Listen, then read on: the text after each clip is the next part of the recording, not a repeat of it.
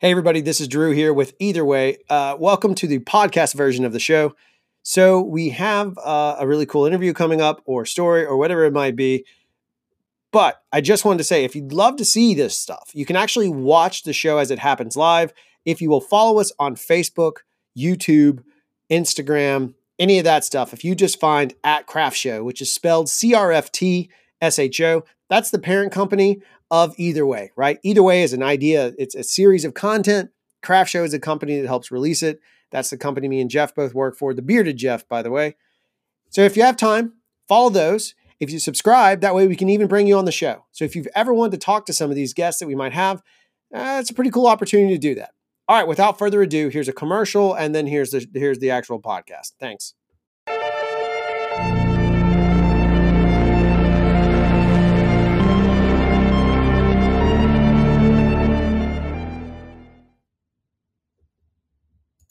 Sometimes it helps if you take the banner down. Hey, everybody, Drew here with Craft Show. Welcome to another episode of Either Way, which is a show that we created on the Craft Show channel. There's quite a few of us involved in it now. We wanted to put out something where we just had conversations. This seemed like the right time to do it. If you've followed us before on YouTube or you're watching us on Facebook, welcome. Please feel free to comment as much as you want. We have a great comment system built in. We can actually show the comments for the first time. If you're coming over from YouTube, you know that's been a big deal.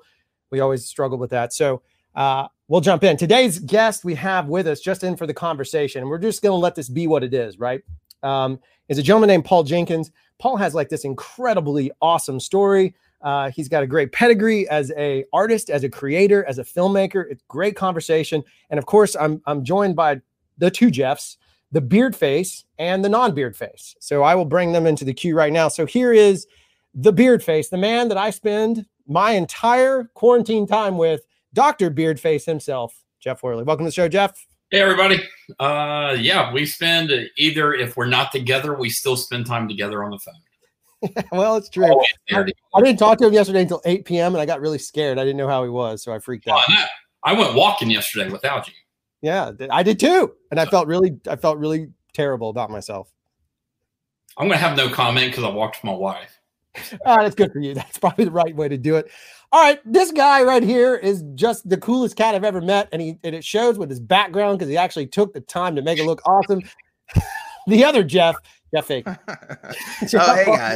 guys, how you doing today? Background of all of YouTube. Yeah, there it is. You guys are too kind. But no, it's great to be here. It's great to do these conversations because it's something we didn't really get a chance to dive into before, and so it's cool. It's a totally different beast now, and we're able to have conversations with people all over the U.S., all over the world, really. And one of those is who we're bringing on as a guest today. You know what? I mean, his story is fantastic. I said that in the tease in, but in all honesty, the other part of it is like he's a filmmaker and enjoys talking about filmmaking in a way that I think is going to be nice and educational, but also uplifting. And I think that'll be a great place. He's also I'm going to correct me, Paul, you can jump in here. He runs, started, president. He's like a Craft Show guy, but of Meta Studios. And I'll throw that up. There we go. Welcome to the show, Paul Jenkins. Oh, hey, Paul. And I'll unmute you. Don't forget to unmute. He's muted. So I muted just because I was supposed to. I was following my instructions to some extent. I feel a lot of solidarity with Beardface Jeff right now because you guys have these beautiful backgrounds, and me and Beardface Jeff, we're just going for it. We don't care. Exactly. That's what you have to do when you're where you're at. Mm-hmm. Hey, it's quarantine time. Yeah. You do with what you got. I don't have a studio in my house, Jeff. That's true.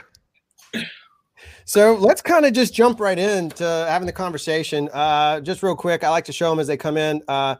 The German 3D printing nerd says, "Hi there, greetings from Germany. Don here. Don, I hope you're doing very well and safe in Germany and you are healthy."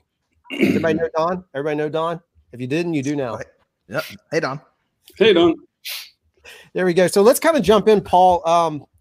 Obviously, as a film nerd, as a filmmaker, as a fan of comics, as a fan of creative stuff, you've got like a little bit of a pedigree here. It's pretty awesome to have you on the channel and talking to us.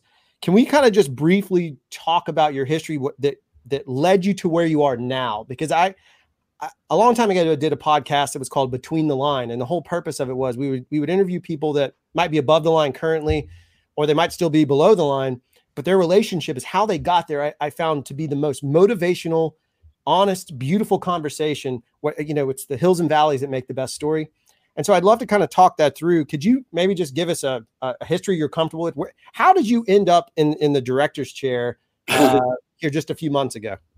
So it's something that I haven't, I've only been talking about to some extent how I grew up and where I came from in the last couple of years. I wasn't that I was uncomfortable with that situation. It was much more that I didn't think it was that relevant.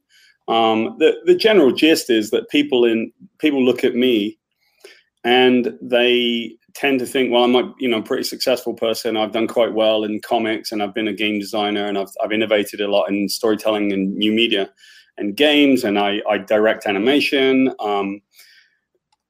So I do lots of stuff, but what people never would have understood is that I came from a very poor family. My father left when I was 5 years old and left me with my mum. And we grew up basically on a farm and/or traveling and/or in a caravan and/or sometimes homeless. And so it doesn't seem likely when you meet me, but that's because it was really never that relevant to me. I felt like it was a great environment to be creative, for example. I never felt that badly affected by those difficulties, and they were relatively difficult moments, certainly for a lot of people. But for me, I felt fine with it. And so I really left home when I was about 11 years old. I went to go to a school and I studied, I ended up eventually studying drama and filmmaking at school. And then I was 20 years old and I came to America, and I was teaching music and drama to lonely disabled children. I went chasing after a girl in Massachusetts. I went up there and I happened to run into a couple of guys that had a black and white comic book, and it turns out that was the Teenage Mutant Ninja Turtles. So crazy stuff, bang, off we go, Well, if I could I got a question just immediately. And maybe this is a little bit of a documentarian, and I think it affects the entire process. So all of my questions are going to apply to everything from your entire career, library, so to speak, even what you think going forward, because I think this should be an open discussion. Did that challenge of the way you grew up, do you think, or do you feel like it affected your creative process? Can you look back on it, or have you looked at it and thought to yourself, man, that really shaped? Did it cause you to focus or think in a different way, imagine spaces differently? Did it affect your creative process in one way or the other? I think without question that growing up the way that I did was literally the thing that shaped me as a person, as a creative person. So there's anecdotally, I can sort of talk about it, and there are things that are as clear as day to me now. I can remember being there. It's almost like I got the hair up on the back of my arms just thinking about it. For example, I can remember being a little kid and having just this complicated and really confusing time. My mum had some challenges. She had some difficulties with the way that she was. She had some mental health challenges. And so she would disappear. And my brother and I would be in a house if we had one with no electricity, no heat, no water, no nothing. And it's a very challenging environment. And I can remember laying on the ground and taking two little toy soldiers, because we had no toys. And so I would show and I would sort of put them in perspective like this and then move them around and just make stories with them and find some way to express myself.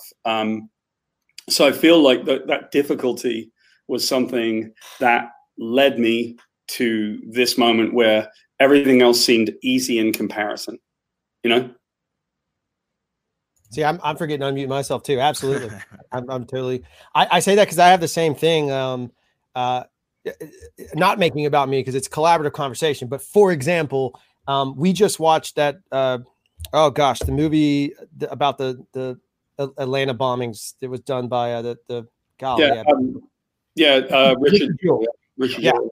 So Richard Jewell, like growing up in Mobile, I remember that happening. Well, Jeff, Beardface Jeff, and I worked on a film that I wrote that was the characters in that movie, the villains in that film, even though it was a paranormal thriller, the villains in that film were based on the Eric Rudolph, who was the actual bomber in that scenario. Mm-hmm. So I took something from my past, something that I remembered. I remember these abortion protests and this really weird life that was around me, and I applied it into a script writing format and turned it into a project. And it's maybe my personal favorite film. May not be the best movie I made, but it's my favorite film. And so it's one of those, like, that history I think is really important. That's why I thought it was a great way to start that. What about you guys? Do you guys have any pulling from any of that? Jeff Worley, from a photography standpoint, I think image wise, there's a lot of that in your conversation too. Is there not? Yeah, definitely. Especially when it came to the Teenage Mutant Ninja Turtles thing in the black and white, because black and white was definitely my big thing when I was younger. And I'm just talking about the Richard Jewell thing just made me think of how I need to actually talk to somebody that worked on that. I haven't talked to in a long time. What about you, Joffrey, Jeff? So my introduction was a little different because I was always into filmmaking, like, well, not filmmaking, but I was always into movies. I was into, Star Wars and Superman growing up, but I was never into actually making movies until I got introduced to action sports. It's like 2008, 2009, started doing action sports movies. And I'm like, I really like this. I want to take it further. And that was kind of my click to be like, oh, let's take this seriously. Because action sports, filming that is a lot different than obviously filming narrative, doc, or anything like that. You caught me trying to click a button, and I caught myself. I was like, yeah, it's like you're trying to respond and do it yourself. So jumping back in for Paul, one of the things I thought was interesting is obviously, like, we can talk a little bit about Hellblazer if you like, but I thought it was also interesting in terms of, I think a lot of what I've learned as a filmmaker that gets overlooked is the business side of filmmaking. And I'm not like a hardcore go all the way down I mean, I am to a degree, not on this show, but I love the entrepreneurial spirit and understanding things and learning business. I do find it interesting that the Marvel bankruptcy, and I don't know how much you want to talk about it. You can just be like, I got to wash my hair and we're good. But the Marvel bankruptcy is occurring, and then you kind of help bail them out with Marvel Knights. Is that something you care to talk about? Is that a cool moment to you, or is that just me getting excited from and it's okay if it is. You can just be like that craft show guy, and it's totally fine too. No, Drew, they always say never start with an apology, right? So you'll find it. That's okay. Ask me any question. I'm fine with it.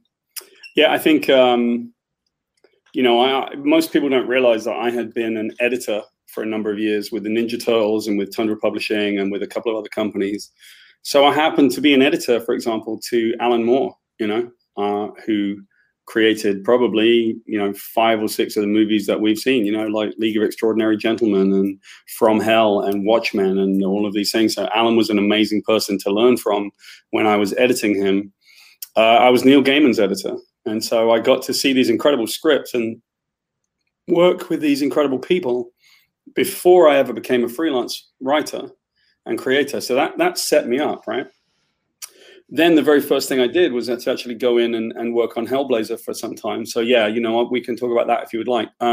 But at some point in working on Hellblazer, I got a phone call, and I think it was one of those interesting things, that basically I think Marvel were not just in Chapter 11. They were in Chapter 11 bankruptcy, late 90s. They had made some terrible business decisions. They were in creative bankruptcy as well. And the two of them went hand in hand. And so I got a phone call. It was a very strange phone call from a friend of mine, Jay Lee. And he said, Marvel are asking me to do some work for them, and they didn't think that you'd be that interested because you're doing, more literate stuff, I suppose was the way he put it. Like Hellblazer is a little bit less superhero kind of thing. But they wondered if we would like to work together on the Inhumans. And I said, yeah, great. But I had no idea who the Inhumans were because I don't really know that much about that. So I came in, and they were desperate. And I think they just handed the keys to the castle to me and said, they said, okay, write these characters that we've never been able to sell. In other words, give me your worst characters, is what Frank Miller did years ago. Give me your worst character. I'll see if I can turn it into something. And it was the Inhumans. And we won an Eisner Award for it because I think they just let us do stuff. And so for a glorious period after that, they just let me do stuff. They let me write whatever I wanted to. They asked me to do Spider-Man, which I turned down for about 3 years, which is really funny because I didn't know what to write. I did the Sentry with them. I did the Origin of Wolverine with them. I did a bunch of these things. And I suppose, they would give me the stuff. They would always say to me, you're the guy that fixes stuff. Like the Hulk is so broken right now. Just do whatever you want to do. And so I would reconfigure the Hulk and set it on its way. And I ended up sort of culminating a little bit with Civil War. I wrote Civil War Frontlines with, I'd written so many issues of that book, and it really guided the way that Civil War went, because I had finished, I think, 11 issues of that book by the time that Mark Miller had finished issue 2. So a lot of what was done was the Civil War Frontlines book, which is the man on the street view of Civil War. And so I just think, everything was great. And then they did really well. Now they started making films, and a lot of the films are based on my stuff. All you have to do is look at the first Spider-Man film, and the cut, even just the bit where Spider-Man kind of comes upside down and kisses Mary Jane with his mask pulled up. That's literally the cover of one of my books that I suggested to them. And Sam Raimi apparently had been kicking around in the office when they were trying to make the first one with Tobey Maguire, and they were struggling, and he read a book I wrote called The Revenge of the Green Goblin, in which Spider-Man his nemesis is the Green Goblin, and they're both mental cases. And the Green Goblin realizes that his own son is not worth it, but that Peter Parker, Spider-Man, is probably a worthy heir. And Sam Raimi really liked this idea.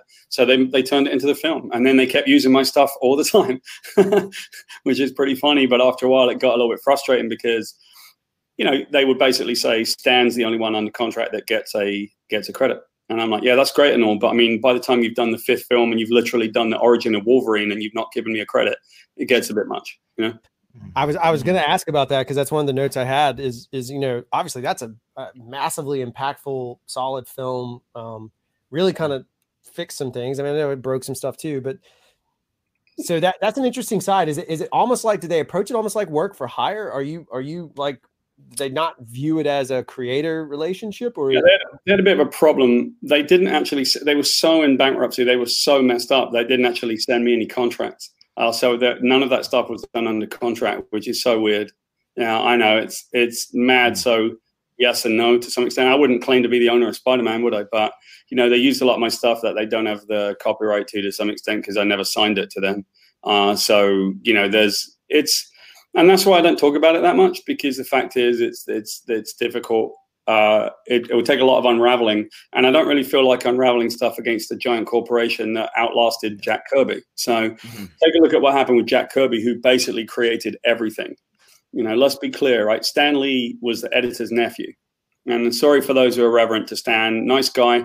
I met him a few times. Kind dude. Very much a public face. But Jack Kirby created all of that stuff, and so did Steve Ditko and other people, right? But Stan was Walt Disney. Stan was the guy that stood there and took credit for it with the company and was the company man. Walt Disney, just so that we're clear, did not create Mickey Mouse. He didn't even draw the first Mickey Mouse. His Turkish partner drew Mickey Mouse, and they had a settlement, and Walt Disney took Mickey Mouse to Disney Studios. So, you have this reverence for this stuff. This stuff doesn't exist unless people like me make it. And they had broken it so dramatically. They had broken it to a point where it could not be resuscitated.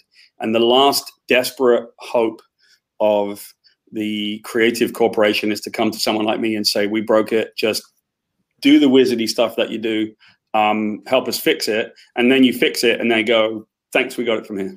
So, yeah, it's one of those things of, it's always that, my primary scenario is I have a background as filmer. My primary work now, me and Jeff both, Beardface Jeff, we work a lot as with advertising agencies, and so that's what we're doing. Is a lot of times they have an idea or solution, and we're tasked with figuring out the visuals to make that work. Mm-hmm. And sometimes it's VFX driven, sometimes it's practical. Half the time we walk in and pitch the concept, and we just are lucky that we have creative directors that let us do that. Mm-hmm. If it's not our own, but the dream is always your own client, because then you have control and you have the ability, just like you, like with Meta Studios and kind of going down that path, is when you have that control, it changes it. And I'm not anti-producer, because I think everybody here is a producer in some capacity, and we all know what it's like. But I think there's a way in which producing can happen where it's done ethically and fairly, and then there's a majority of it, in my personal opinion, where producing is it's familiar to that song, go on and take the money and run. And that's how it feels, at least in my. I'd love to comment on that, because my entire career has been set up in one way, right? I've mentored people my entire career. We've set up to basically help people. Meta Studios, like META, Meta Studios is, we say this quite often, but, most people assume that it means a meta kind of overview of things. But Meta is an acronym, and it stands for Media, Education, technology, and advancement. And the way that works is that, I do media, and I've done it for a long time. Education is something that I love and care about. Technology is something that I think that we do because I work in new technologies. So I work in like virtual and augmented reality, variable mixed reality storytelling. I'm doing a new series of like digital kind of storytelling right now that no one's ever really done this form before. I do game design. I've done a lot of innovation in story. But the A for advancement is probably the most important thing to me, which is that we advance our creative community and each other, and that we can just be good guys. Like, why can you not be the good people? And I've been doing corporate creativity many times, and in virtually every case, the corporation has had their lawyers step on my neck at the appropriate moment. And I knew this was happening years ago, and I began to move away from it. That's why I went and created my own stuff. It's why I moved away as a filmmaker, which is what I was originally trained to be. It's why I like working with some of these corporations, but I know how it works, right, Drew? I know how it works. It belongs to them, and it only ever will. And so to go back on the Marvel thing, Jack Kirby created all that stuff, and they knew that it belonged to Jack Kirby. They knew all that time. But they're a corporation, and Jack Kirby can't afford to go and get the ownership of the stuff, right? So he took them to Supreme Court with his attorneys, but at a certain point, Jack got very old. Now, I know the backstory very intimately of Jack Kirby because of mutual acquaintances that acquired his materials. Dick Kirk, actually, who used to be the chairman of Disney, Dick and I play golf every so often, and wonderful guy. And he acquired Jack Kirby's library, and he told me the story that Jack Kirby used to go to Ruby Spears, who made the HR Puff and stuff, like giant puppet show crazy stuff. And Ruby Spears just felt bad for Jack because he was such a genius. And so they would basically give him a job so he could have health insurance. So here's the guy that created Marvel and half of DC. And they gave him a job because they admired him. He would go to work, he'd brown bag his lunch. And at lunch, Roz, his wife, would come. They'd sit and have lunch. And then at the end of the day, he would make some more stuff and then go home. And eventually Jack got old and he died. And then Roz got old and she died. And then the children went to the Supreme Court and they took this thing through. And eventually they got to a point, and the morning of the Supreme Court decision, they settled out of court. Right? So their family was destroyed and made miserable until the morning of the Supreme Court decision. Then presumably got some payoff, but not really what they were worth. I decided years ago I could care less about that stuff. I don't care about it. I've got a wife and 2 children. I'm not bringing them down those roads. I'm going to make my stuff, and I do, and I love it. Look, I couldn't, Worley's been, the beard face has been with me the whole way through. Same thing. Like I'm on a different side of, so your experience is on the comic book side and the corporation on that side. I've been in the distribution side where I got blessed. I call it divine intervention, but I got blessed with a 5-picture deal. And Jeff Beardface rode that wave with me too. And we got 5 roughly $2 million plus movies. And all over the place, they were what they were. There was conditions with them, and I'm not going to get too much into that. But the challenge with that was the distribution on that side. Every single one of them, it turned into this nightmare of, like, we had a Netflix deal, and that's something I'm not super keen on anymore. And I see people chasing that, and I keep trying to tell indie filmmakers, do Amazon. We had Amazon thing. I mean, there's a whole scenario of watching that same group just completely make up false reports and just watch money disappear. And then when I go after it to try and take control, I'm a little guy. I don't have that kind of money. And for me to audit somebody, it's just, I'm with you in the independent spirit, 100% behind that. I love that energy. And they, when you have to audit people, it can take years, right? So quick sort of word of caution for everybody. We were the owners of the Teenage Mutant Ninja Turtles when I worked with Mirage. It grossed $167 million in domestically in theaters, $250 million worldwide in 1990. It had DVD sales, it had VHS sales in those days, and it had streaming and pay-per-view and all this stuff. So basically, the distributor, New Line, said it made no money. It was losing money, and the production budget was $12 million. So $12 million to make. And it made $250 million, and people were lined up around the theaters, but it was making no money. It was losing money. What's the saying? The most creative thing in Hollywood is the accounting. Yes, that's right. And so what was happening was that we had to basically go and work out what was happening with the production company. Turns out the budget wasn't 12, it was 8, and the other 4 went all over the place. And so we had to go solve that. And once we solved it with them, we joined them in a suit to go and sue the distributor. Once we sued the distributor, finally, after a few years and an audit and all the money and time you have to spend, they went, oh, yeah, here you go. Here's your check for $60 million. You know, why would they not? If they don't care about the morality of it, why would they not keep hold of that 60 million?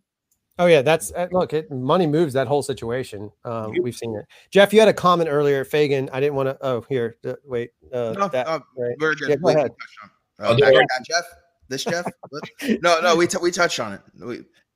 Okay, I just didn't want you. I didn't want to cut out. I mean, no, it's all good. It's all good. I always embrace it in. So let's kind of lead into that. So we've been talking about you have this fierce sort of independent spirit. It is Brady Bunch squares. That's pretty funny, Trev. You have this independent spirit. How does that lead you into this situation with Axanar? Can we talk about that? Because I think that's a fascinating. That is the most fiercely, the story of it, at least my understanding and my perspective as a filmmaker producer. That is the most fiercely middle finger independent moment you're making a high dollar fan film. CBS is like seems very aggressive, protective of their property, maybe too much so. And you went right after, a group of you went right after. Can you guys talk about, both of you, talk about this experience in some way? Well, I mean, we weren't really involved. I can't speak for, I mean, I'm pretty sure, Paul, you weren't involved back when the lawsuit happened. I mean, we're kind of all post the whole lawsuit. But you're still part of it though, right? I mean, you're still in it now. Correct. Yeah. Can you talk about just what you've got from it? You don't have to talk about the lawsuit. I don't want you getting that, but can we talk about it to a degree? No, it's been, as far as working on it, it's been a great experience. I mean, I wouldn't have met Paul if I wasn't on this project. You know, it's been interesting to kind of see, especially if you guys have seen the pictures of the sets. I don't know if you have them on here, Drew, but I mean, just working at the sets of this level on technically an indie film is incredible. They did a complete 360 wraparound bridge, and you know the set is basically like a character in a lot of these shots. It's crazy to say that, but it's so true. Just Dana Wagner was one of the construction guys who did the set, and it's crazy. I've never worked on a production where the set is an actual character. I don't know if you would agree with that, Paul. That's how I view the set. I do. I was just trying to unmute myself. You know, when you look at the first Batman film, right? You go way back and look at the first Batman film that Tim Burton made. There were two really inspired things about that. One was that they put Michael Keaton as Batman, and you never would have pegged that guy to be Batman. But, you know, he carried, like a lot of comedians, he carried a little darkness with him. And it was really good for the character. And people really underestimated who he was as Batman. He was great. The other side of it was that Gotham City is probably one of the main characters. Batman and Gotham City are the main characters, right?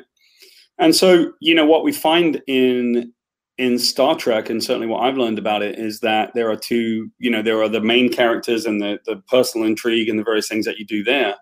And then there's the world. You know, and the world lives inside those bridges, and the sound design, especially, for example, all the sounds of the bridge. And they've got one particular repeating sound that makes you feel like you're in a submarine. I always thought it was genius. A little boo, boo, like a little submarine. The red alert sound? Yeah, no, I just mean the regular bridge sound. You know, they bring it. Like the ambient noise. Yeah, it's in Discovery. It's in you're right. Star Trek. You know, it's all over the place.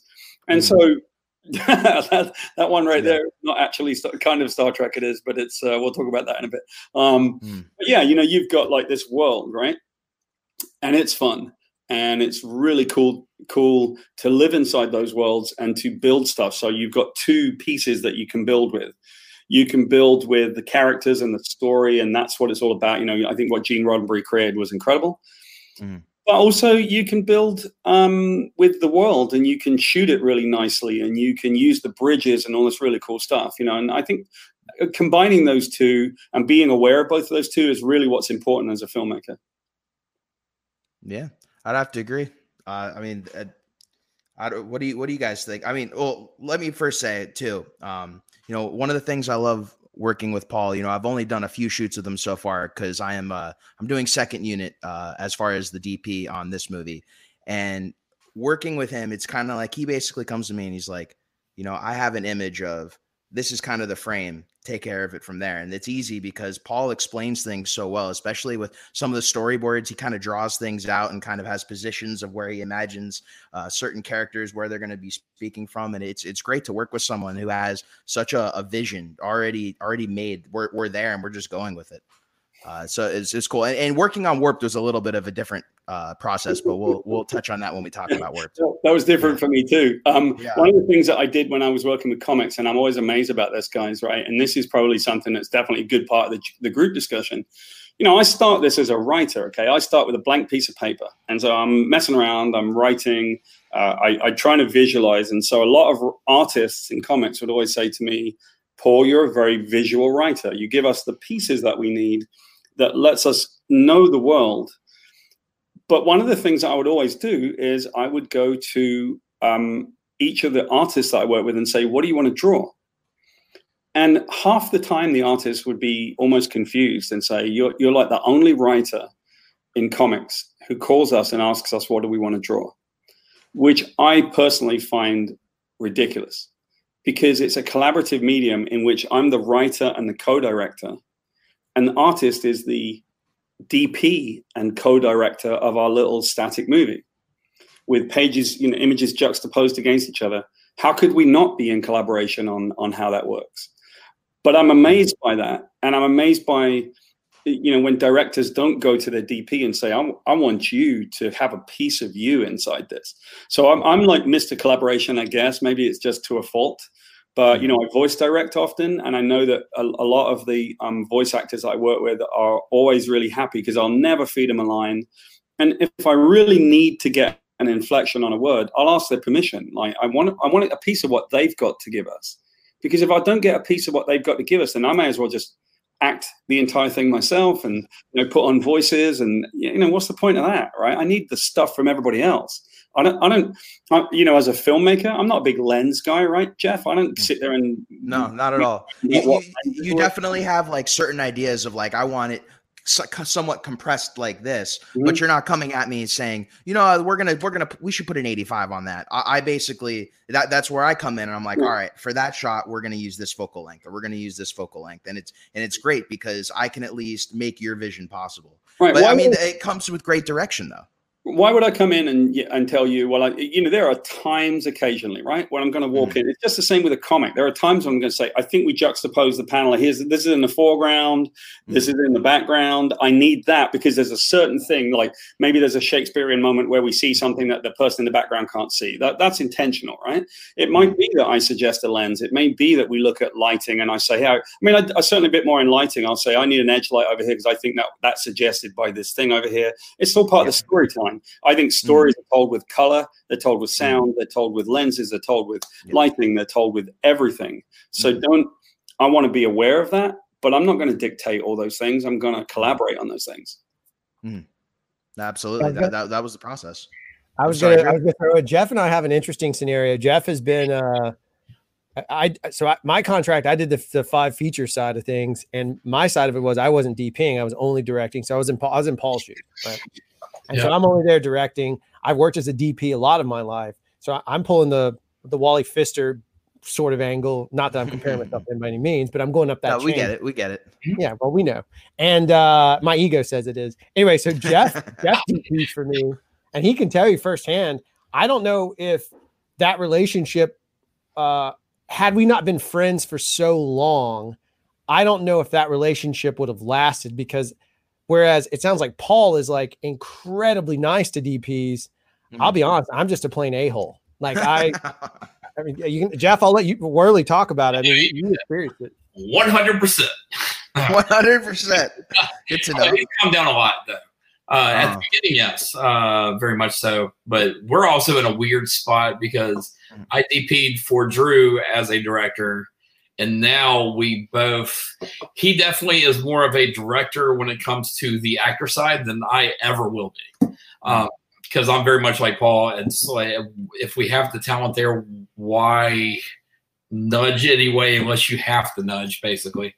But Drew and I together shoot now as co-DPs, which is very much director slash co-DP slash, like, I deal mostly with the color side of our framings, while Drew deals with the other side of it. And it's a very weird combination, but it's very much a totally collaboration, which is the way that I like to do it.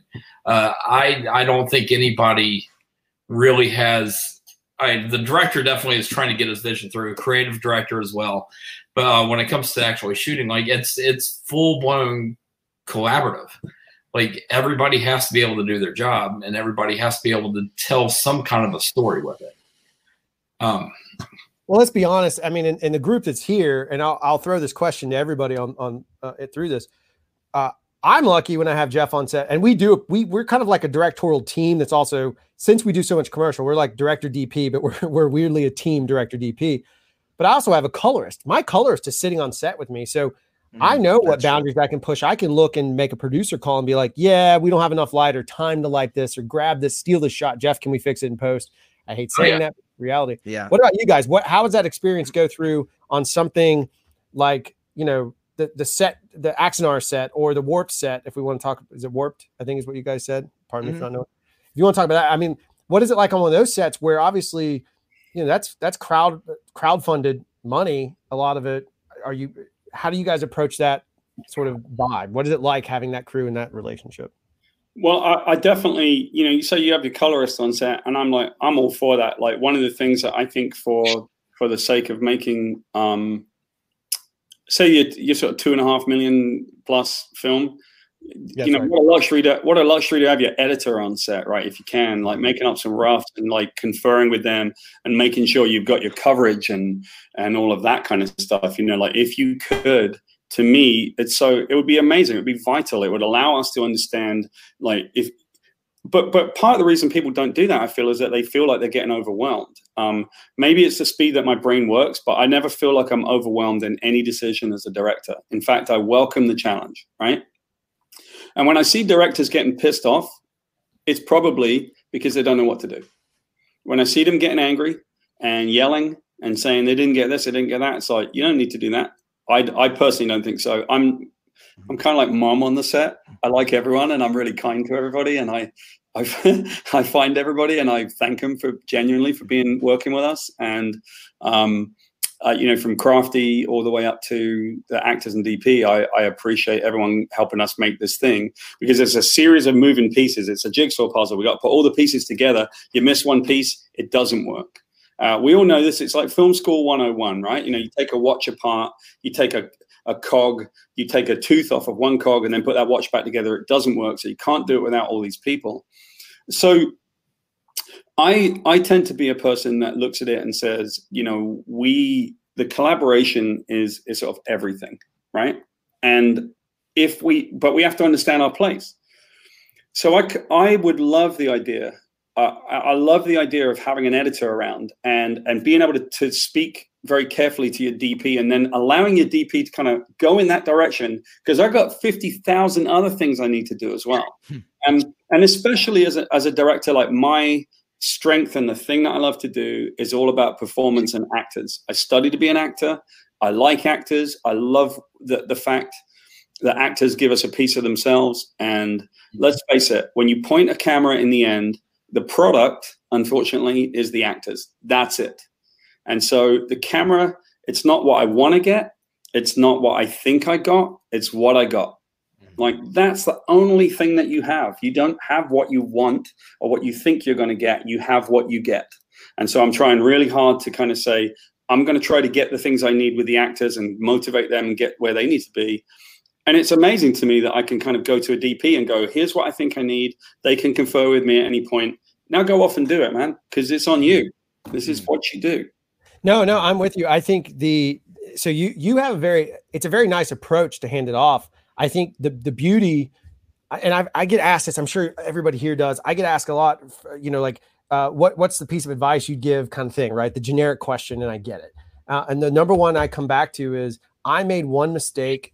I'll show it. It used to be this. I gotta take my glasses. It used to be like, if my glasses were up here, I was producing. If my glasses were down here, I was directing. And that became a real thing on set. And it became my flaw. And my point in this is, I allowed myself to become too much of a producer, and it started to affect my abilities as a director. I started allowing fiscal limitations in my mind, knowing what the budget was, to limit it. And so I found that having that much more collaborative environment, I had to rely on my DP. I mean, Jeff, I can't even tell you, I could cry over how much I owe Worley, Beardface, but I had to rely on that core group of people around me. And I used almost the same crew for 5 projects. And it's because I had to. If I didn't rely on them, I would have let us make decisions that were just bad. I would have cut corners in order creatively. And I did. I got a few of them through rather, but it was the wrong way to approach. I left being a director and stepped into it. And one of the questions I have, and I'm going to hit these comments up in a second, and is, what do you guys think? So that was me setting up a challenge I think is important, is getting too involved in the money side of things. If you're directing, you got to know your budget. I think it's important, but I don't think you need to get obsessed. What do you think is the biggest challenge filmmakers face right now? And just from your perspective, right? What is the challenge? And we'll start with Worley and work our way around that way. So go for it, Worley. What's the biggest challenge? Yeah, for me, I would say the first one would be the not being confident in your decisions while you're there. Because like Drew knows, I say this a lot. Whenever we start doing stuff, producing, directing, DP, whatever, I call it a roller coaster. Once the roller coaster starts, there's no stop until it's done. So it's what you got, and then you have to deal with that. It's a lot of trust, but I think that you have to just make just go with your decision and just go with it. All right, Fagan, what do you say? So in general, I would say a big challenge is letting gear define how you're going to make shots and what you're going to film. Because gear shouldn't be limiting you to what you can do. You should be able to take an old DSLR that can do 1080p video and put out an amazing movie. Camera technology is so amazing nowadays. It's all about telling the story, and it's not about the gear. So that's specifically my thing. All right, Paul. Yeah, I'm actually close to yours, Jeff Fagan. I feel that people. The biggest problem that we have, and it may be partly tied to technology, but it might just be partly tied to the ease by which we can sort of, create stuff. We can create things, but are they things that really have merit? What kind of merit do they have, right? If things are easy to make, do people make them in a lazy way? I think the biggest challenge for me is always wanting to maintain a standard of professional excellence in everything that I do. And the most important part of that would be to care about why shots are set up, to care about how an actor might work on a piece, to care about all of these things, and then to keep your brain together so that you can actually do all of those things, right? Because at a certain point it becomes unwieldy. But I think it's, filmmakers always face this challenge of, well, we could do it this way. It's not really the perfect way. Like over-the-shoulder shots in a comedy, for example, right? Like, why? It's respectfully, guys, I know I'm in America. I know I'm talking to 3 Americans. American comedy is so lazy. It is so frustrating to watch because it's just a bunch of over the shoulders and, that guy's funny. So let's put him in front of the camera and let's not do anything with the camera. It's a bunch of chats and then they move on to the next scene. It's like a little, it's basically a churning out what is considered to be comedy. Whereas if you look at British comedy and you look at European comedy, there's stuff in the situations and the way it's shot and the way that light gags work on a comedy or in the way that the sound design is shot for sound design or something like that. I think putting some craft into some of our filmmaking is getting lost because everybody can do it. So everybody just does it really quickly. And that's a shame. Yeah, I would, I love that point. That's a great, the loose and fast sort of comedy framing that's a very real thing. And we see it a good bit. I think I found for me, aside from my first point, if I add to any of it, it's more about having had this channel for a while and had a lot of conversations with aspiring filmmakers, established and vets, everyone across the board. The biggest thing is everyone's on the search for, I see this come up, like, is that cinematic? I'm trying to make something cinematic. And I think that key phrase has lost a lot of meaning. I grew up in the film days. I'm not dating you, Paul, but I think we're close in age. So you grew up in the film days and Jeff did. I don't know about Fagan, but Beardface I know did. And one of the things about the film style of stuff was the approach of, we always had to consider what the frame was because first, film was super expensive. We couldn't just run loosey-goosey. that meant that the art department, the directors, the actors, every single person involved was together, because we knew that there was a little bit of pressure upon ourselves to make the best product we could within the confinements that we had. And so I think that's one of the big keys, is sort of looking at using these limitations and kind of thinking back to, like, study old film, man. There's some indie films out there that are like old stuff, right? That have innovated and changed the world, right? What was that? And foreign films. And foreign films, anywhere they had to innovate. Cinema verite. I mean, there's so much that dives into it. I got obsessed with 70s cinema because that's where I was, from a camera perspective, that's where the camera got loose, right? We started seeing a whole new world, handheld and all that stuff. Yeah. So it's an interesting conversation. The movement of camera, I would add, is sort of like everything, right? You know, we're putting great people in front of the camera, but, you know, I'm going to go, this is kind of a weird analogy, but hopefully you guys can stick with me for about 1 minute. Think of how a comic book page is put together. I'm very familiar with comic book pages as well, right? So imagine that I start with a blank piece of paper and I write the comic book, and then it's a beautiful script, and I think, that's the best one I've ever written. And I send it to an artist, and then they pencil it, and it comes back, and I think, that's even better than I imagined. Wow, they added something great. And then the person inks it, and now you've got this beautifully rendered piece. Now the colorist puts it all together, and here comes the letterer, and the letterer even does it correctly. But when they place the letter, you know, like the captions and the word balloons, they put them in weird places in the screen, and now it's a mediocre comic, right? You can damage it really easily by doing it wrong. So imagine that you've got incredible performances from actors, and now you don't understand why the camera moves and why you're panning. Like, what's the point of pushing in? What's the point of zooming? Why dolly? Why zoom? Why this? What do camera movements do? What does framing mean? What does depth and staging mean? I'm frustrated because I've got to be honest, I see so many people that they don't care. There's no motivation. Go ahead, Fagan. I was just going to say, there's no motivation. It's like, I think the biggest thing I saw was when gimbals came out.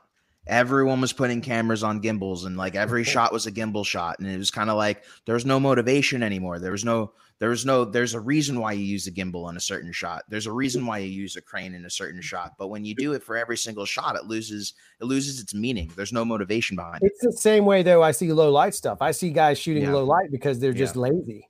Like the reality of low light is, if you want to go, Jeff, what's our guy's name? What's the DP? Bradford Young? Go study Bradford Young and watch them, in my opinion, or Gordon Willis. Go watch those guys, and they're the masters of low light. And they have, like, sometimes it's Gucci'd out on set and there's gack everywhere. And other times, like, Gordon Willis would turn on one light and be like, yep, it's good. Let's go with it. I mean, there's a level of thinking and knowing that goes into it, aside from just being like, oh, my camera shoots 5,000 ISO clean. Like, that's I challenge you to shoot what we did. Shoot at 320, everything. Shoot everything at 320 and see how it turns out. I'm going to jump to some comments here just so we make sure to handle those. Sean Penner, who is a fantastic colorist and also a Muppet, apparently, says, this is the absolute best way to handle social distancing. How goes it, guys? We are great, Sean. I owe you a phone call, and I see another comment. We'll hit it up here in a second and let you jump in on that. Our good buddy Trev from YouTube, in your opinion, so this is a question for the roundtable here. In your opinion, guys, do you get a better product on a relaxed set or a tense set when time and money are limited? Is there a benefit to a top-down heavy structure? Fantastic question, Trev.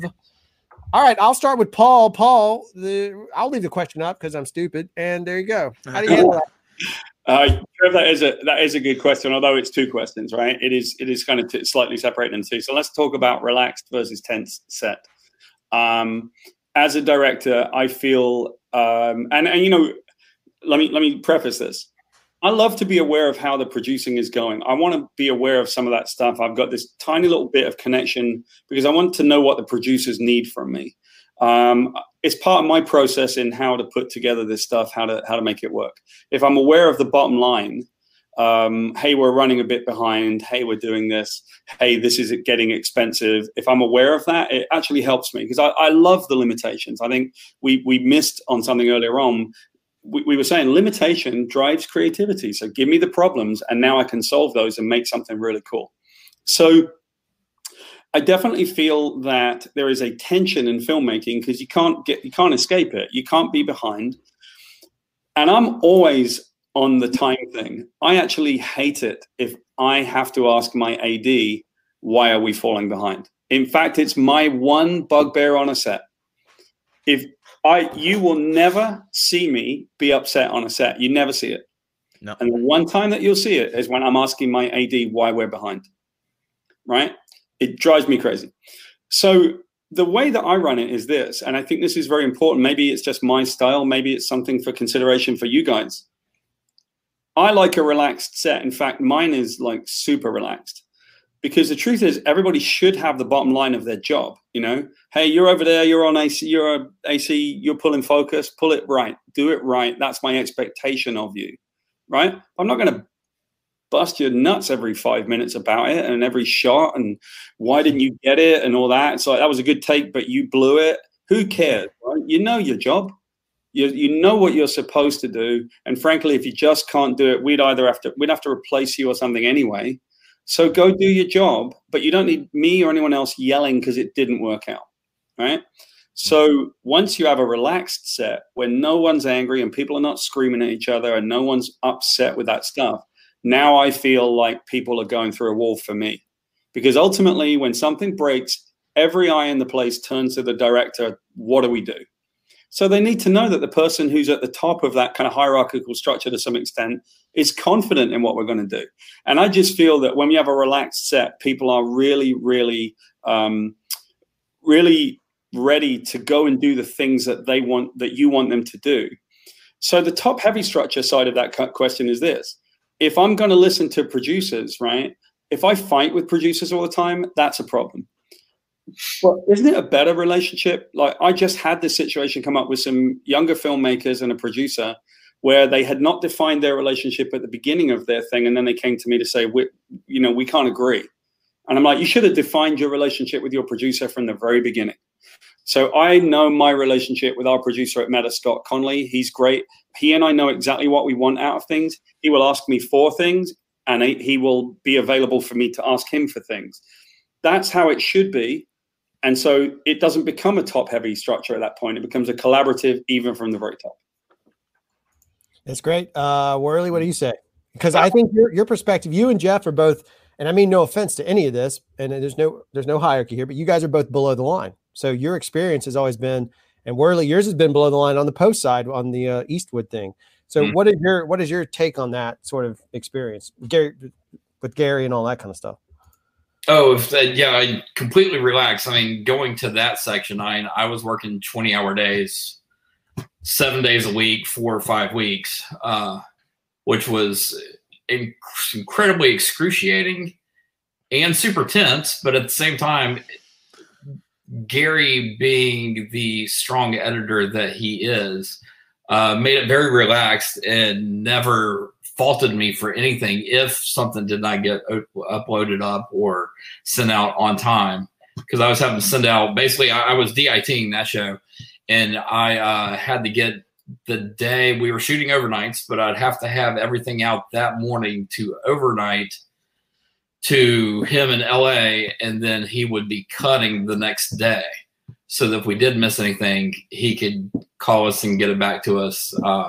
And then we could fix that and, get whatever we needed to get. And then once we finished that movie, the movie was done 2 days after we finished. So I know it was kind of an incredibly weird process. I've never been a part of a movie like that before. But everybody there was super relaxed in what they did because we all knew what job we had to do, and then we could get it done.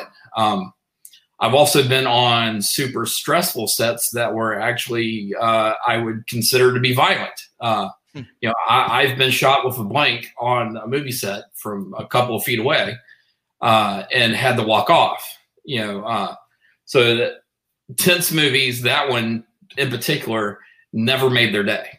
They were always over, always had to pay overtime.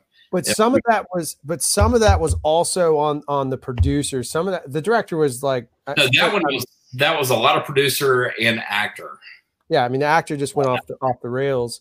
And so that is a side of it. I think it's a balancing act. Jeff, Fagan, we'll go to you. Where do you stand on this sort of relationship? And then I'll throw another question up here in a second. Yeah, no problem. So I'll speak more to like the relaxed intense. I'm with everybody. I prefer a relaxed set. as long as it's not a lazy set, as Paul was getting at, because if you're lazy, then you'll mess up on certain things. But I think overall, when a set's relaxed, people are doing their jobs and they're happier to do what you ask them to do versus a tense set where people mess up out of maybe fear or out of stress. And you never really want that kind of situation on set. So in my opinion, relaxed is the way to go, as long as you keep everybody kind of doing their thing.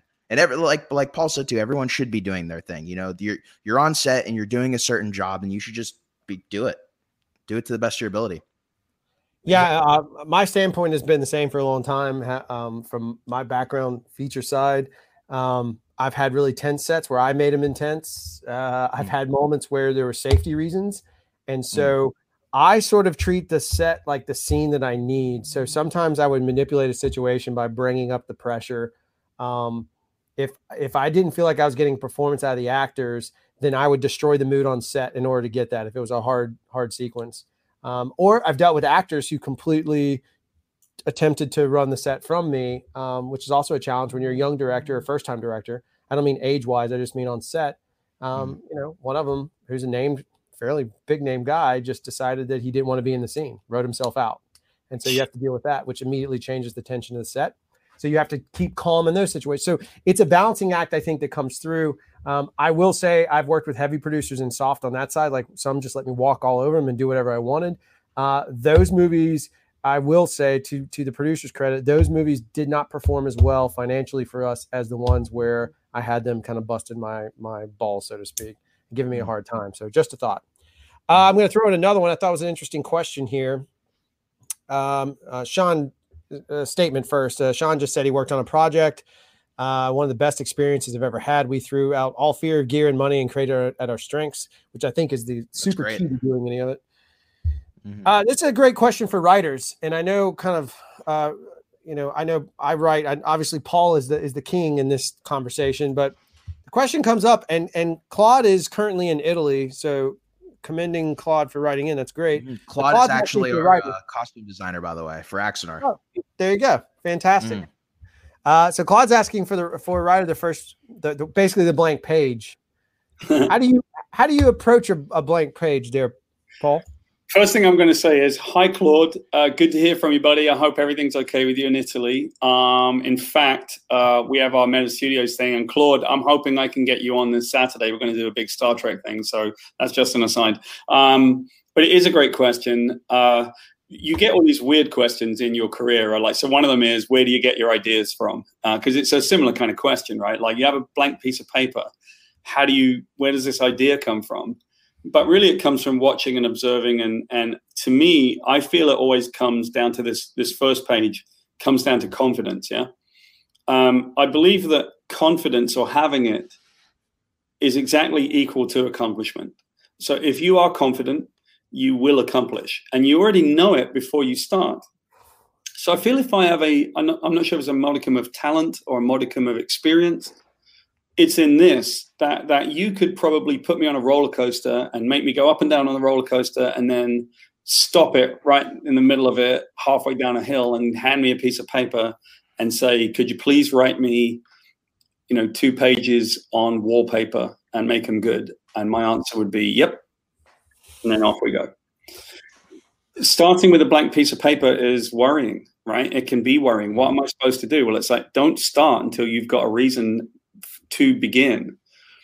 If you can explain to me why, if you can tell me this is what I want to write, then you're in the right place. And this is why it deserves to live. But if you cannot do that, don't start writing. That's been my big thing with people all the time. So let me give you an example of that. A bad reason for something to exist is, I want to make a film about robots, so let's put robots in it, right? Robots are cool. Right. There's nothing there. And we ask people when I now, because of the coronavirus and the isolation and stuff, I literally in the last week have had 5 people reach out to me and ask me, can I read the screenplay for them? Because people are doing their screenplays. And I'll always do it. And I'm like, yeah, give me a minute and I'll read it for you and we'll talk it through. So one of the questions that we should probably ask ourselves is, what's it about? And it's not a terrible Hollywood thing. Yeah, we want to do the movie pitch, the elevator pitch, right? Go in an elevator. You've got 2 floors. So you've got 2 sentences and 20 seconds. Tell me what it's about. Should be, Tell me why it deserves to live. Now, it shouldn't be, this is a movie about redemption, because guess what? That's a cop-out, right? It's not actually a thing. It's a giant umbrella term, right? Also, this is a movie about robots. This is a movie about sheep. You know, I'm Welsh, so I mean, I guess that's an exception, but, you know, this is a movie about something isn't anything. But this is how it feels to fall in love and realize that you are not capable of doing for the person you love what they need. That's a theme. We've been in those situations. So let me just go back to comic books, and Spider-Man is good, probably a good illustration given my background. Spider-Man is not very interesting if he's punching people, because we don't care about the fight. We care about the two people in the fight. But he is interesting when we understand his relationships with his girlfriend and his aunt, the old lady, and, you know, the losing of his uncle. Those are all things that we've experienced. None of us have punched a supervillain, but we've all had relationships with our parents and with other people like that. So we have to know why it deserves to live, Claude. You can't start with a blank piece of paper, right? You can't just go, I think I'll write something. You go, it should exist because thematically, this is what I want to say. And then me, I'm a fiend. I go and prep everything. I structure my minute-by-minute breakdowns like a lunatic. And every minute of my film is literally written out before I write the screenplay, so that I know everything that's happening. And it's paced for that reason. So it's about hard work and prep. And it's also about confidence that it deserves to live. Can I ask you, just from a writing perspective, I found the best results, and I've lost this sort of rhythm because my life and business and career have changed. But back when I was screenwriting and getting paid to do so, I worked in a pattern. So I wrote, basically, I found my optimum brain power, which is where I believe my brain is the most focused, which for me is like 7:30 in the morning till about 10:30. I'm just super focused in that window. After that, I start falling apart. Or not falling apart, but it's not as strong. So I would write for those 3 hours every morning, or 2 hours, or whatever it was. And I would just write. Didn't matter if it was good or bad pages. Do you subscribe to any of that thinking of sort of having a routine for your writing? Did that help you from the comic days? Does it help you as a screenwriter or director now? Do you have any thoughts on that? And that's open to anybody that might follow that pattern. Well, I'll take it first, and then we'll throw it to the other guys. Yes and no. I mean, I can't, right? Because I got 2 kids. I got an 8-year-old running around, smashing on the door every so often. They're all at home now, right? So it's getting even harder. I tend to write late at night because everyone's gone to bed. So I'll go to bed at 4 o'clock in the morning. I don't need a lot of sleep, so I wake up at 8. I do that every night. It doesn't bother me. It never has. So I don't care. Everyone else is worried about it. I'm fine. Get my 4 hours of sleep. Move on. Right? It's fine. But there's something to be said for it, Drew. Having a structure is good, but I'm not that guy. So I feel like I'm not even the right qualified person, because I could literally just go like that. Brilliant. Like, you know, like, give me 20 minutes and I'll run in and be able to do something. What is hard is when I'm writing and now the door knocks and now my 8-year-old's like, dad. And you go, okay, buddy, what do you need? And he's like, I just won on Fortnite. You go, okay. And then you sit down and then you have to reset all the time. That is what's hard. But frankly, being able to create, I find that easy. And I'm sorry, I feel really bad. Like, I know how hard it is for people. I find it super easy. No, it's totally good. Do you guys have any thoughts on this? The Jeffs? I know mine definitely have a late afternoonish, early night as a optimal time where my brain is definitely functioning at like 100, 110% easily. But I'm kind of the same. If you give me like 15, 20 minutes and a cup of coffee, I can get going. Yep. Yeah, no, I would be with Jeff.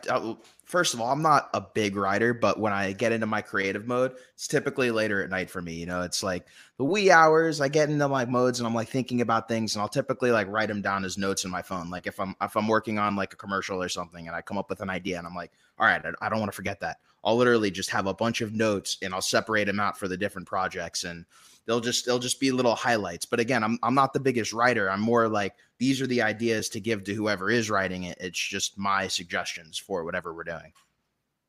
Yeah, I like I said, mine is scheduled out. Now's actually a great time since we're all stuck at home. If you can find those times out, it's not a bad time. Some people I just have this belief, and I watched it with my roommate. I've watched it with Beardface. I just have this belief that everyone has an optimal window. Some of us are lucky enough, like Paul or maybe Fagan, to just be able to turn it on.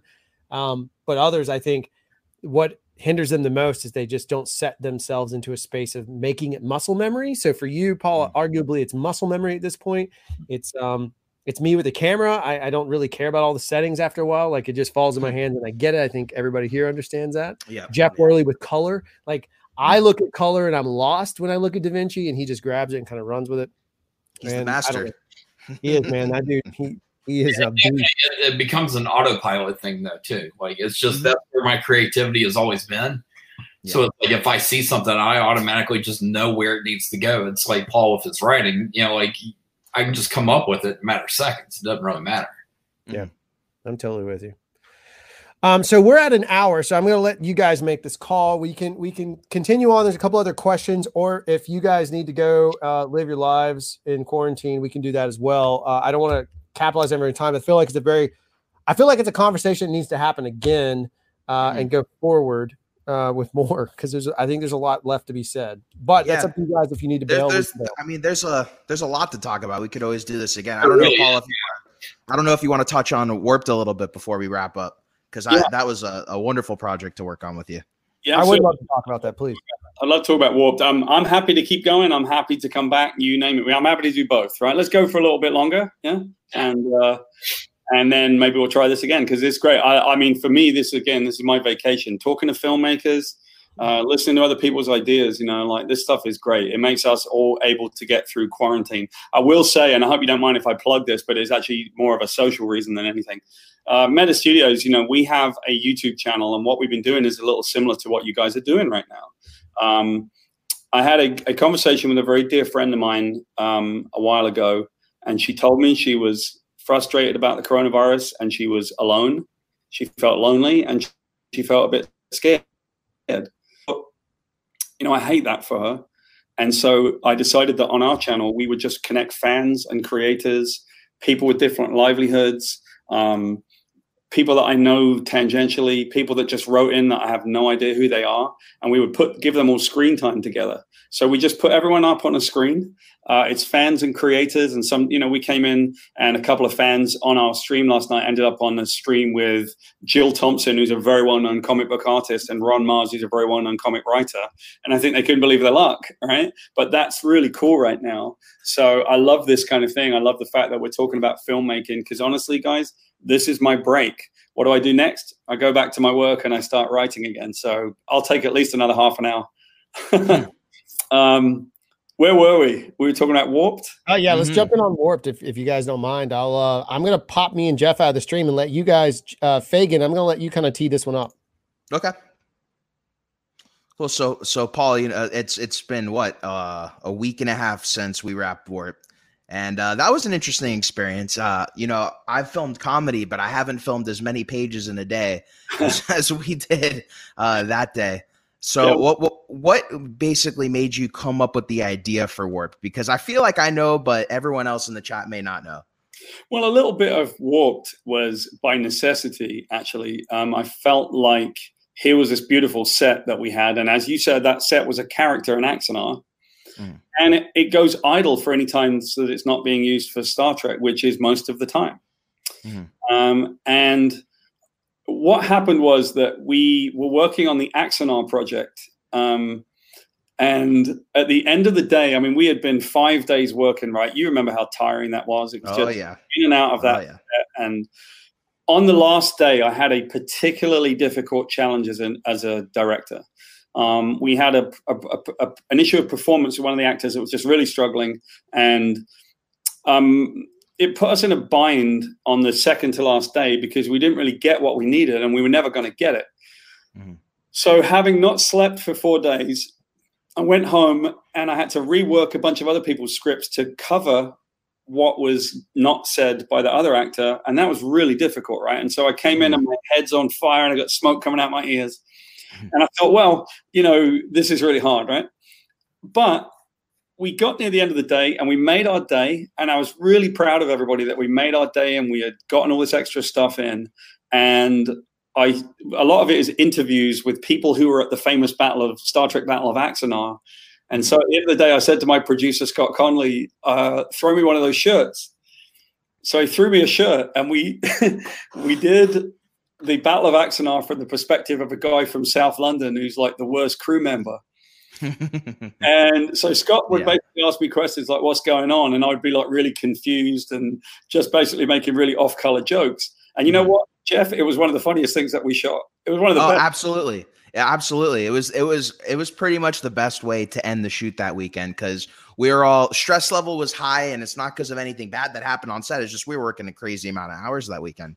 And to end it on that kind of note and to see the smiles around the room, there wasn't not one person that wasn't smiling. Everyone just loved it. It was just such a break, a genuine break from what we were doing. Right. So we decided, well, why don't we parlay that into a really good idea, right? So we brought this guy back, and Drew, I don't know if you got the screenshot of me as Captain Plackett, basically, but this guy's name is Plackett, and he is the worst captain in the fleet in the future. They're the tip of the spear, so they're on the uncharted edge of the galaxy, and he's basically claiming that, like, no one pays attention to them because they're so far away that no one cares what's going on. And so they're really lax, and he's got this terrible crew, and they're basically the worst ship in Starfleet. And instead of being on a 5-year mission, they're on a series of 3-minute missions to have sex with as many aliens as they can. Right? It's really stupid. And they've got a robot that doesn't work very well, and they got like the driver. So my favorite character, and you got to admit, Jeff, he was brilliant. If we can, Drew, I don't know if you can bring back that screenshot that we had. Not that one. There's the Plackett one. There's one with the crew, right? Yeah, there's one with this one. So the guy in the front, we decided that the pilot, whose name is Lieutenant Commander Driver, we decided that he was a homeless guy, right? And he just has no idea. He crashes the ship every so often.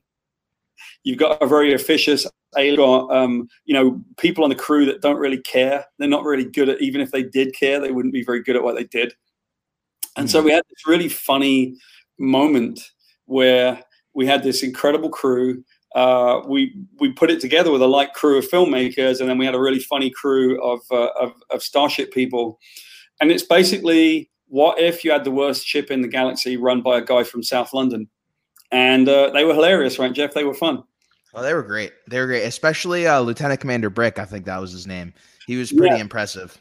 Yeah. So basically, the premise was that, and it's actually an inside joke, we did make up one alien guy called Groknar, and he's very officious. But we made up another guy. We couldn't afford 2 alien prosthetics, and it's even almost part of the joke. So his name is Lieutenant Commander Brick, and he's a brick. And the premise is that he's a shape changer, and he got injured, and now he can't change back. So we just put a brick on a chair, and he does tactical, because frankly, we don't have any tactics, so who cares? Yeah, it was a great idea. And then the other thing that I really enjoyed, when I brought up earlier how much we shot, and it was basically, we shot Warped in a day. It was Paul, in total we did 9 vignettes. We did 9 vignettes. We did, I kid you not, guys, don't get annoyed, Drew and Beardo Jeff, but don't get annoyed. But we did, I think, 17 pages. Yeah. And it was the way, I mean, we lit it very differently. Scott Connolly, our wonderful producer, coined the term light it like a soap opera. So I mean, we were basically hanging lights all around the bridge so we can move, and of course there were times where we had to bring lights with us and light a specific person a special way, but like we were quick with it. I actually had one of our key grips walk around with a light with me sometimes, and they would literally just light the actor. I'd film the scene and we'd move on, and it was just not there. I remember there was one take we did where I think the plan was to shoot it with like 3 cameras. And I went in and I just had this idea. I'm like, if we shoot this kind of like The Office or Workaholics, we were talking a lot about whip pans. So I'm like, what if I just do some whip pans and go over to like the different characters when they're talking? And I remember we went through it a few times, and it was literally like the whole scene, the whole vignette, that one little shot was done in like one take. It took a few times, but and I've never done something like that before. And I think we all looked at each other afterwards and we're like, wow. Had no clue that could be done in one take. I love continuous shots. And so what it allowed was I had to direct from the actor's perspective. I was acting in it. I was a focal character. Oh, well, you got me now. And yet I had to make sure that we knew what was going on. And so the vibrancy was something that I was very concerned about as a director. You're doing comedy, right? Now, you guys, I'm sure you've been around comedy filming and all that kind of stuff. It feels funny, but, it's supposed to fall flat. You're never going to get a laugh track. You don't need a laugh track. It's just going to mess up the sound, right? So you have to land the jokes, believe in the jokes, reset, and do them exactly the same way again. And that can be a bit worrying. I'll tell you what, Jeff, I don't feel that anybody was worried about that. I think we kept the vibrancy. You moved the camera really quickly for us. The lighting setups were already done. So because we had prepared in advance, we could do all that madcap stuff and it would still happen. So we ended up with this crazy science fiction spoof. And it's literally one of my favorite things I've done in the last couple of years. That was me fun. too. And I've got the footage and I've been trying to edit a little bit, just messing around, see what we got. It's good stuff, man. It's genuinely fun. I'm stoked.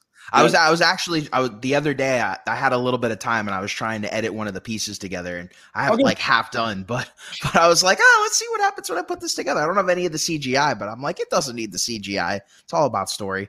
Well, I'm getting some CGI, just so that we're clear. I'm getting the visual effects of the ship and everything. So the ship is currently called, and I'll take suggestions, by the way, because we can still change it. I don't care. Mm-hmm. We had been through, and forgive me, please don't go off in the credits. We had been through the USS Wanker, and we thought it was a bit too overt, right? Then we thought for a minute that it would be funny if in the future it was called the USS Trump. No politics aside, it was more like, it was funny that it was very topical. And then I realized, no, it's just going to get an argument about politics at that point. And I just don't contribute to that crap. So then we thought the USS Space Force was funny, but then it still had the same thing. Then the USS Toad. We ended up with the USS Titanic. What I'm really looking for is a fail, guys. If you guys can suggest a ship's name, in fact, we might even put it out to the fans. Give me the name of a ship that just represents a complete fail, right? Okay. Yeah, I'm all for it. With you. That's great. It doesn't really matter. We're making the ship right now. But it's the funniest thing, man. It's so much fun to do. And let me know if you guys have any ideas, by the way. We'll call it your name and give you a credit. Yeah. But literally the intro shot that we're working on right now for visual effects is that the ship comes by in the intro and it kind of shoots past you. And then as it goes past in space, you look behind and there's these two red lights on the back of those Axanar kind of starships. Mm-hmm. And one of them's like blinking. It's like it's got its left blinker on, and then it turns right. So it's fun, man. It's a good time. So one thing I did want to bring up too is, we had Scott Connolly on set with us, our wonderful producer, and he actually had a video feed of what we were doing the entire time. So we weren't just relying on what I was seeing in camera or what Paul was seeing as far as performance wise. We had a producer on set that knew what the vision was supposed to be as well, literally seeing what camera was capturing the entire time. So there were times where Scott kind of almost pulled a double duty and came in and gave a few directorial notes, at least as far as what he saw. And it was great to have him. It was great to have another eye, because we wouldn't have moved as quickly as we did without having that second eye constantly on camera. Absolutely. And he was actually assisted as well by a filmmaker that we know, Victoria Fox, and they work on that Star Trek fan stuff. And Victoria was watching in and seeing what she could see as well. So she was just kind of keeping an eye on certain continuity things for us as well. Great stuff. Mm-hmm. So we had a couple of comments come through, and I'll pop them up here. This one's from Todd Monroe. Where and when can I see this? I'm cracking up. And then our very dear friend Vikings. Oh, yeah. Yeah, I can't find the thing since the office got ruined, but Vikings, Espen is asking where he can see it. This international audience you got going on now. All right, brilliant. So you will be able to see Warped probably over the course of the next month or two. It will come out primarily on the Meta Studios YouTube channel. We're not precious about it, so it'll come out. They're 2-minute clips, and then we'll probably put like maybe a half an hour together, because it's very much like The Office in space, right? So it's shot that way. It's intended to basically be a behind the scenes where you catch all the really uncomfortable stuff and everyone on the crew's having sex with everybody else. And, it's just all the office intrigue on a spaceship where they're on the uncharted edge of the galaxy. So I figure we'll put together these little 2-minute vignettes. They've all got like a little joke or a punchline or a point. Usually they're making fun of Groknar, who's the one alien guy who's just very bad tempered. But basically, I think we'll probably finish the whole thing out, but we'll let it go out every time we finish a vignette. Bearded Jeff, I may hit you up for some coloring on it. I don't know, man. Like, we just got to kind of chuck it together, because basically it's a little bit of a labor of love, right? We're just trying to put it together. I will say that I've got an incredible person working on the visual effects for the Starship. Amazing. So why not? Like, we're just putting it together and having fun together. That's kind of the point. I am 100% down. Good. No, it keeps reminding me of I mean, it's obviously a little bit more schlockier and funnier in that way, but it reminds me of the same vibe of like Galaxy Quest. Yeah. I just listened to a fantastic, I can't wait to see the doc about it, but that's like one of my favorite films of all time. That I think it's flawless comedy for me, and nailed that sort of tone. And there weren't a lot of overs in that show. That was one of those, that's a comedy without a lot of overs. So yeah, I love it. That's a very good one to draw from, because they did it right? They got the comedy right. The idea was, we don't believe in this stuff. We're so jaded. We're so jaded by all the shows we go to and the jobs that we do. That's what that story was about. And we don't really connect. We don't believe in the things that we're saying. So do you remember in that film, they would say, like, never give up, never surrender. And they would say these things, by Groknar's hammer, I will avenge you. And then when the poor alien is dying near the end, it was really heartfelt, because he's dying and he just needs a leader to look at him and say, it's all worth it. And Alan Rickman, who's the actor, delivers it perfectly. He really means it. And he realizes, if I say the guy's line, he'll die happy. And he says it, and it makes you want to cry. It's bloody brilliant. And it's really perfect. Yeah. I will say, though, I did one comedy feature in my career, and I think it's no secret. I've talked about it a lot. Jeff was there for it. That was the hardest movie, most relaxed set I've ever had in my life. Right. The union came in, and that made it a little tense, because we paid our crew really fair. We paid union wage. We just didn't contribute. But weird, that part aside, most relaxed set ever. Like, I was smoking pork butts and feeding the crew. I'm pretty sure a bunch of people's relationships ended because we all lived together. It was like 40 crew people, which is already like high school. And now you just put them on a mountain where they can't leave at night. I'm sure there was some like potential kids maybe formed. Anyway, long story short of it, hardest movie I've ever done. Comedy, I think, is the most brutal. From a directing standpoint, I think it's brutally hard, because sometimes what was really funny on set, like you said, there's no laugh track, would be in the edit bay like totally lost. It was just a challenge. I understand that, but I don't. Well, this is all about preference, right? So, I find comedy for me, that's my wheelhouse, right? I love comedy and making comedy, because I think if you can get the actors and the DP and all the people that are responsible for the product, right, to buy into the fact, if you can just get them to buy in that this will be funny, and you know why, and you visualize it, because what are you filming for in comedy? You're really filming for the edit. You know that it's not funny. Like, comedy's only funny when you edit it properly. Exactly right. Right. So that's what makes it a challenge. I think that makes it very difficult. But what I will say is that I personally love it. And I think that it's probably going to be a big focus of mine as I move forward. We have a film, one of the first films that we want to do with Meta is a comedy about ghost hunters. And the basic idea is called they're the Spirit Hunting Institute of Technology. And they don't realize that it's an acronym, SHIT, right? Spirit Hunting Institute of Technology. And they find it out when they print up their T-shirts, and they're like, oh, no. And they have to keep going to ghost hunts with these shit T-shirts on. And so the premise is basically that they have never had an EVP. They've never had one hit in their entire career. And so they decide, let's cheat. Let's just put a bunch of nylon string in a house, and we'll get a TV show if we just act scared. So they go to this house, and they set it all up, and there's these hot girls living there, and they're like, this is great. We're going to get to meet the girls. And they have no idea that this is literally the gates of hell. So while they're busy trying to cheat, it is the most haunted place they've ever been to. And this whole thing falls apart, right? To me, if you've got a premise like that, which I hope is a good one, it probably will be innately funny because it suggests so many things that you can do. Now, there's craft, there's the screenplay, there's the filming, there's the shooting, there's the acting. But the fact is, I know that screenplay very well, and I know that the people who are familiar with it say, God, when can I be in this, or when can this happen? Because I think with the right premise, it's great. Now go to comedy where it has the wrong premise. Now go to a comedy that is like a struggle, right? You can't make those comedies because you're manufacturing shots and stuff. That's when comedy gets hard. Yeah. Sorry, we had a weird thing on YouTube. I had the YouTube stream over here and it just went bananas, but the video here didn't phase out. Yeah, I had that today too, by the way, Drew, when I was doing some live streams. It literally just freezes, but it goes in the background. This went like 1980 scramble porn thing going on is what it looked like. Nice. Yeah, I mean, I was pretty good at decoding that stuff when I was a kid. Like I had some mad skills at, I think I see one. Yeah. You know. That's what happens when you grow up in Southern Baptist areas. You just scramble porn, baby. Guys, yeah, I totally am with you on the.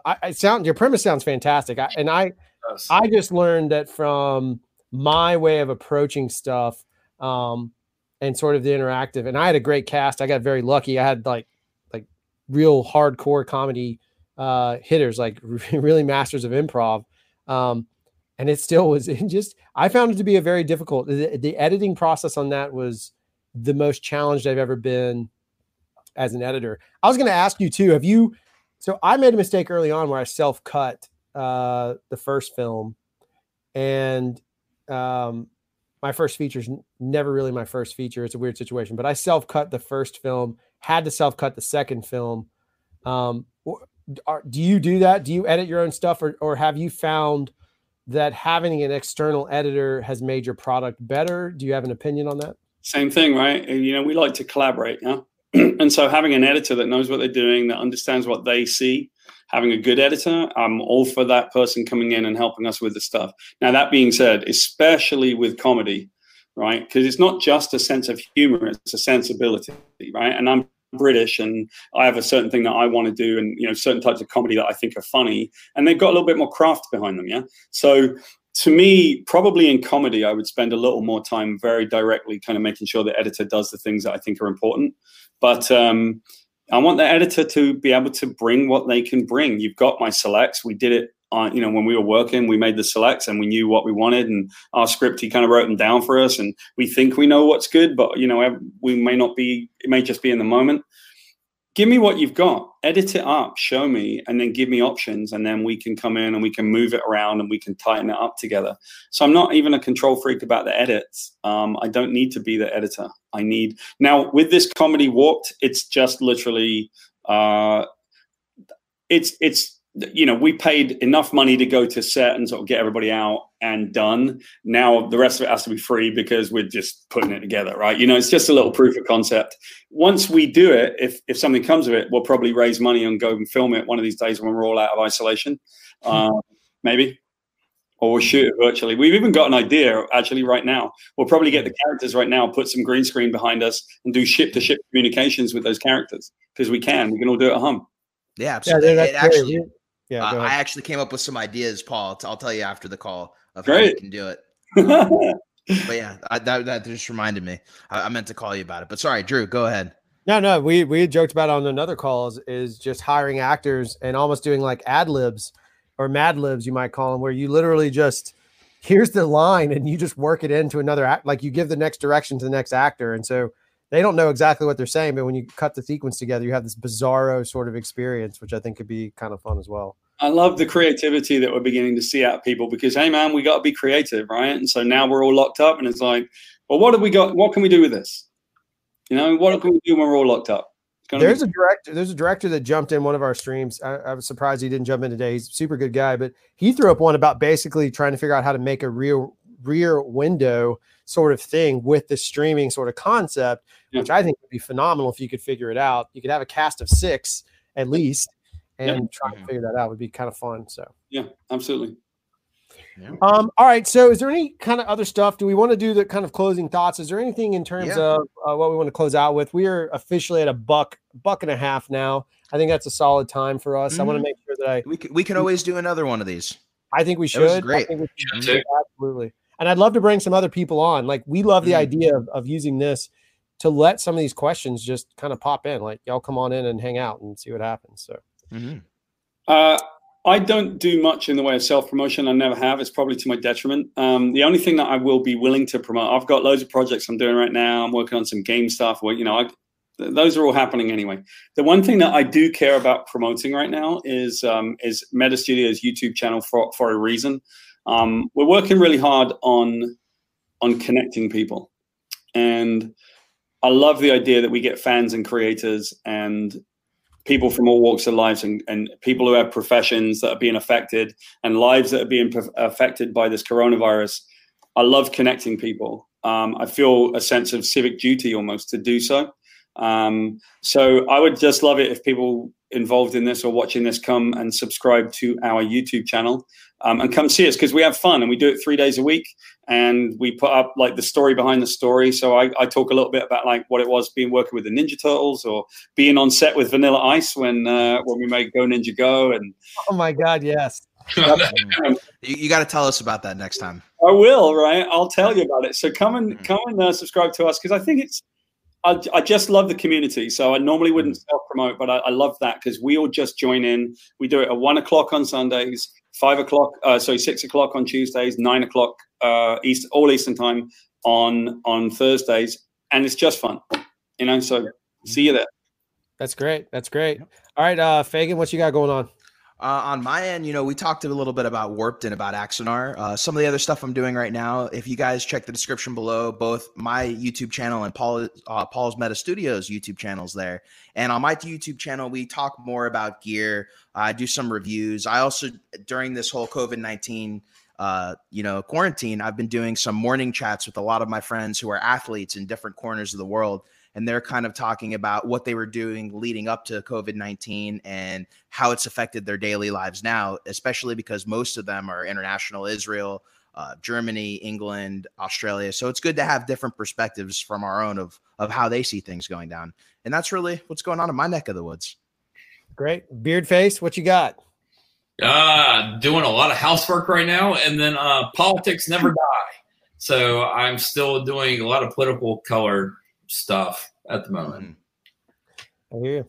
Yeah. So Craft Show is broken off into this concept of this very fine program. Yep. We're calling it Either Way. Either Way is not a podcast. It's not a channel. It's content. So Either Way has a bunch of sub shows. So this is one of those. This is just a general Either Way. We also have a show on Mondays called Off Auto, which is kind of about my opinion of the world has changed. I don't think there's anything going back to normal. I think we're forever changed. So now's a great opportunity to kind of get off that autopilot if you're on it and maybe take control. So that's what we're doing in that, helping you innovate in that space. I love to end a good show with a great quote. And this is from our very dear Viking, his friend. He says, "This is gold, guys. Keep up the good work." Espen has been a Craft Show follower and fan and member. Really, he feels like he's family for a very long time. So I'm very happy to see him jump back into the mix. Paul, I want to thank you again, truly from the top, bottom of all parts of my heart. I look forward to having more conversations more often with you, both on and off camera. I don't really care. I think there's a lot that would be shared, and I am very grateful that you gave us your time. Yeah, man. Thank you so much for having me. I love to sit with filmmakers, with people who are creative. It's great to network. I agree. Let's talk offline, man. Let's chat. Let's find out what each other's doing. Because I'm telling you right now, we're going to come out of this. And when we do, production's going to ramp up, man. There's a bunch of stuff that we need to do. Oh, yeah. We're all going to be in it. So I'm in it right now. I'm writing like 2 novels, 2 screenplays, doing a video game right now, and gearing up a bunch of stuff so that we can get filming afterwards. So let's all connect. Like, stay connected, everybody, and stay safe. And guys, we'll do another one. I know Trev had a question about video games. We will get to that, Trev. We will do another one of these. I'll figure out a time. And also, if you have other questions, make sure you head over to Meta Studios YouTube channel. Follow it down. The description's there. You can also type it. If you search it, it works. And then you can find it that way. Don't forget to follow us if you want more of this kind of content. We're on Facebook and YouTube at the same time. Also, don't forget to follow Reach Films. Again, YouTube, Facebook, same thing. Find that content. Hang out with us. Thank you guys very much. It's truly been a blessing. What a great day. It made my teaching my kids not so terrible. I'm going to kill the streams, Ray.